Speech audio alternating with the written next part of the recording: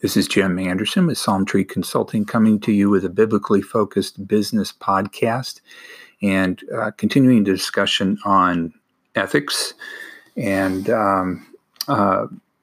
wanted to think about the fact that there have been ethical failures on the part of the government, on the business institutions, and even individuals that led to the banking crisis in 2008. And, that's just an example, a good example of that. We have come to a point in our society where accountability and personal responsibility have been maybe ignored to some extent.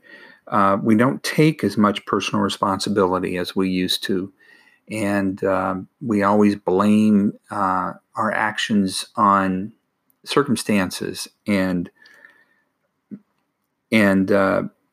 it's I've done the same thing, and I've justified things by the circumstances that I'm in, and that I needed to do something to resolve that, when actually it didn't resolve it, it made it worse. So Christians can be and are more and more so afraid to make ethical judgments. They are scared of appearing that they're doing finger pointing, because they don't want to be judgmental, and especially of other people or their ethical values and their practices, because of the ideas of relativism in our society, and how that's become more of the norm, to believe that what's true for me is true for me, and what's true for you is true for you, and there's no objective truth. And this is a real problem. And it's always been a problem to some extent, but this is really a problem today. In John 24, in John 7, verse 24, it says, "Stop judging by mere appearances, but instead judge correctly." And part of the thought behind that, if you want to look at that carefully, you have to realize that what Jesus was saying here is that people didn't understand the scriptures. They only understood them superficially. They majored in the minors and missed the intent of many passages. This is also referenced in Matthew 23, verse 23, and in John 5, verses 39 and 40. They were judging by appearances, and their superficial understanding created hostility against people. And especially here in this passage, it had to do with judging God's representative, Jesus. And they made a mistake, and Jesus called them to make a right judgment. He said, and judge correctly. And this was a call for them to repent from that.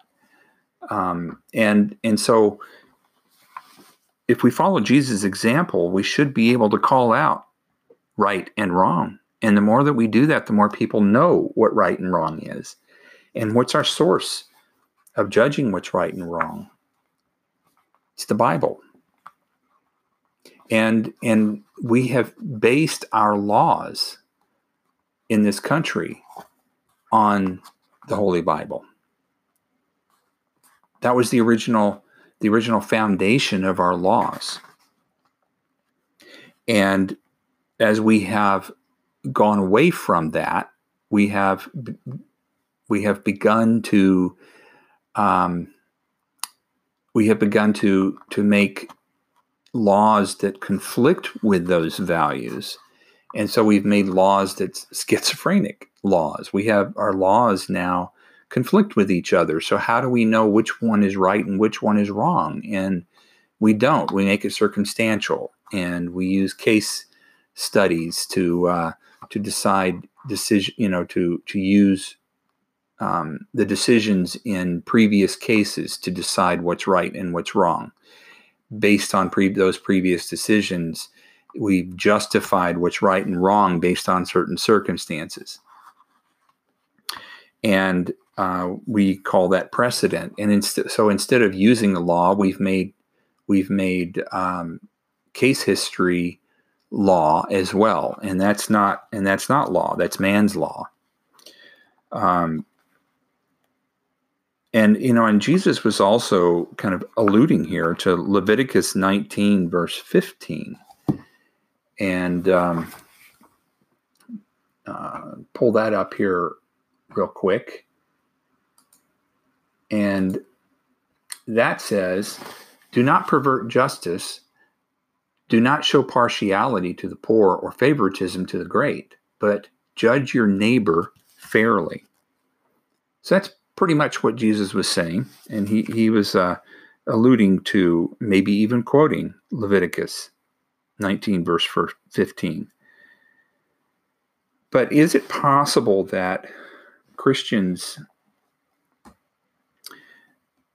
these days, through our reluctance to get ourselves involved in matters of ethical judgment so that we don't, be considered judgmental, may also bear some responsibility for what's happening in our society? We don't make those ethical judgment calls ourselves, and we don't call it out when it is wrong. So maybe, we're not even teaching ethics. It's impossible to teach ethics, according to Chuck Colson, in today's business schools. You got to subscribe to the idea of ultimate good or ultimate authority to provide a solid reference point for ethical decisions. Otherwise, your feet are planted firmly in thin air. There's no foundation for your ethical decisions. And let's look this up. John 17:17. It says, "Sanctify them by the truth. Your word is truth." And another passage is in Romans, and that is Romans 7:12. And that says, "So then the law is holy. The commandment is holy, righteous, and good." So there's an absolute standard of what's good, and it's God's word. So without that absolute standard, if we take that standard out of our society and say, we can't use this as a standard, and we deny that God is the ultimate authority, how can we possibly teach ethics? And I think that's what Chuck Colson was trying to say. It's impossible to teach ethics. So how are Christians being taught ethics in church? Are they, or is it more of a social experience? Are we being taught theoretically, or are we actually applying this to today's challenges? These are good questions, and I know that there are lots of good teaching out there. But I think the challenges for a lot of people, even though pastors may be doing this for them, people still don't get it, They still don't make the connection between what they're doing during the week and what they're hearing on Sunday. And they haven't been taught to think critically in school. And so those are some things to think about. How can we, as Christian business leaders, change that? Can we teach ethics in our business? Can we create ethical standards in our business that make the connection, that help us to guide our employees to think critically and to be able to handle ethical dilemmas and not make as many mistakes in those areas? And so that's a question I want to leave you with until next time. And so until next time, God bless, and we'll talk to you later.